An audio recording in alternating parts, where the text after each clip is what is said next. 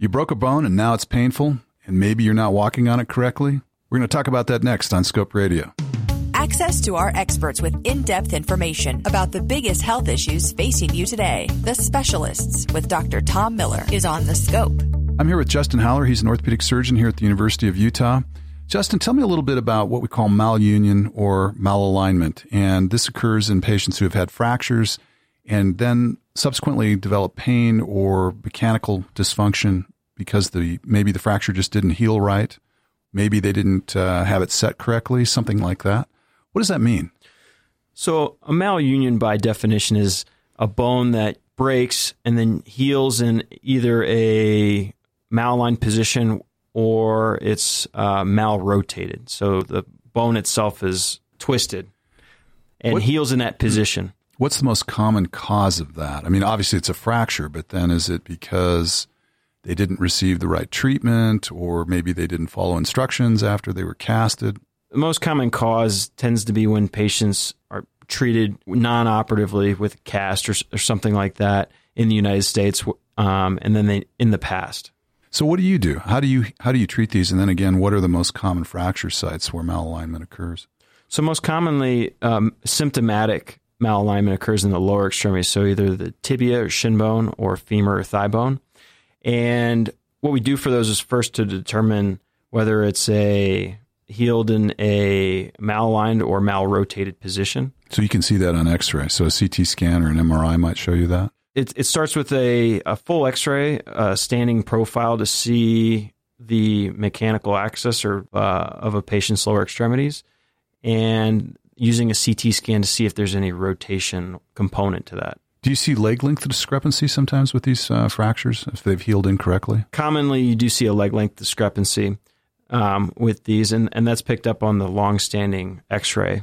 What would somebody experience if one leg was a little bit shorter than the other after fracture? And I gather they don't have to be that much shorter for you to develop symptoms. Maybe if you're an athlete, it's even more common. Yeah, really, patients can become symptomatic for a couple centimeters of leg length discrepancy. And most commonly, the symptoms associated with that are back pain, hip pain, and if it's also, it can get some knee pain if it's in the tibia bone or shin bone.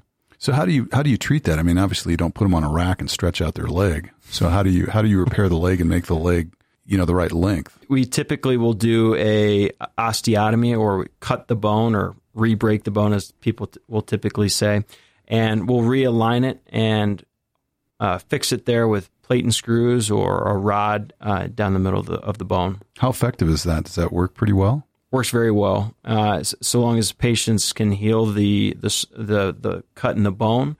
Normally, patient symptoms are pretty much resolved. Now, do you do the same thing for malrotation, where the bone is twisted?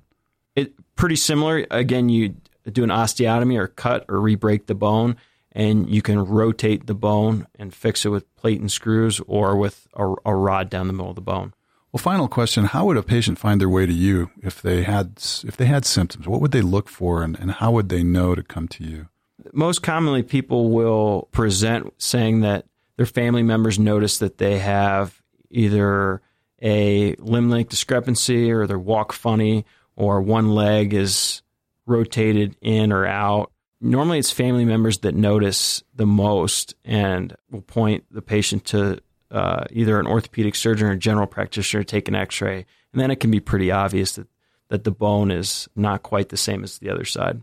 Do you think going to a specialist is a good idea if you need to have this type of surgery where you're going in and repairing a prior fracture that's been healed? Absolutely.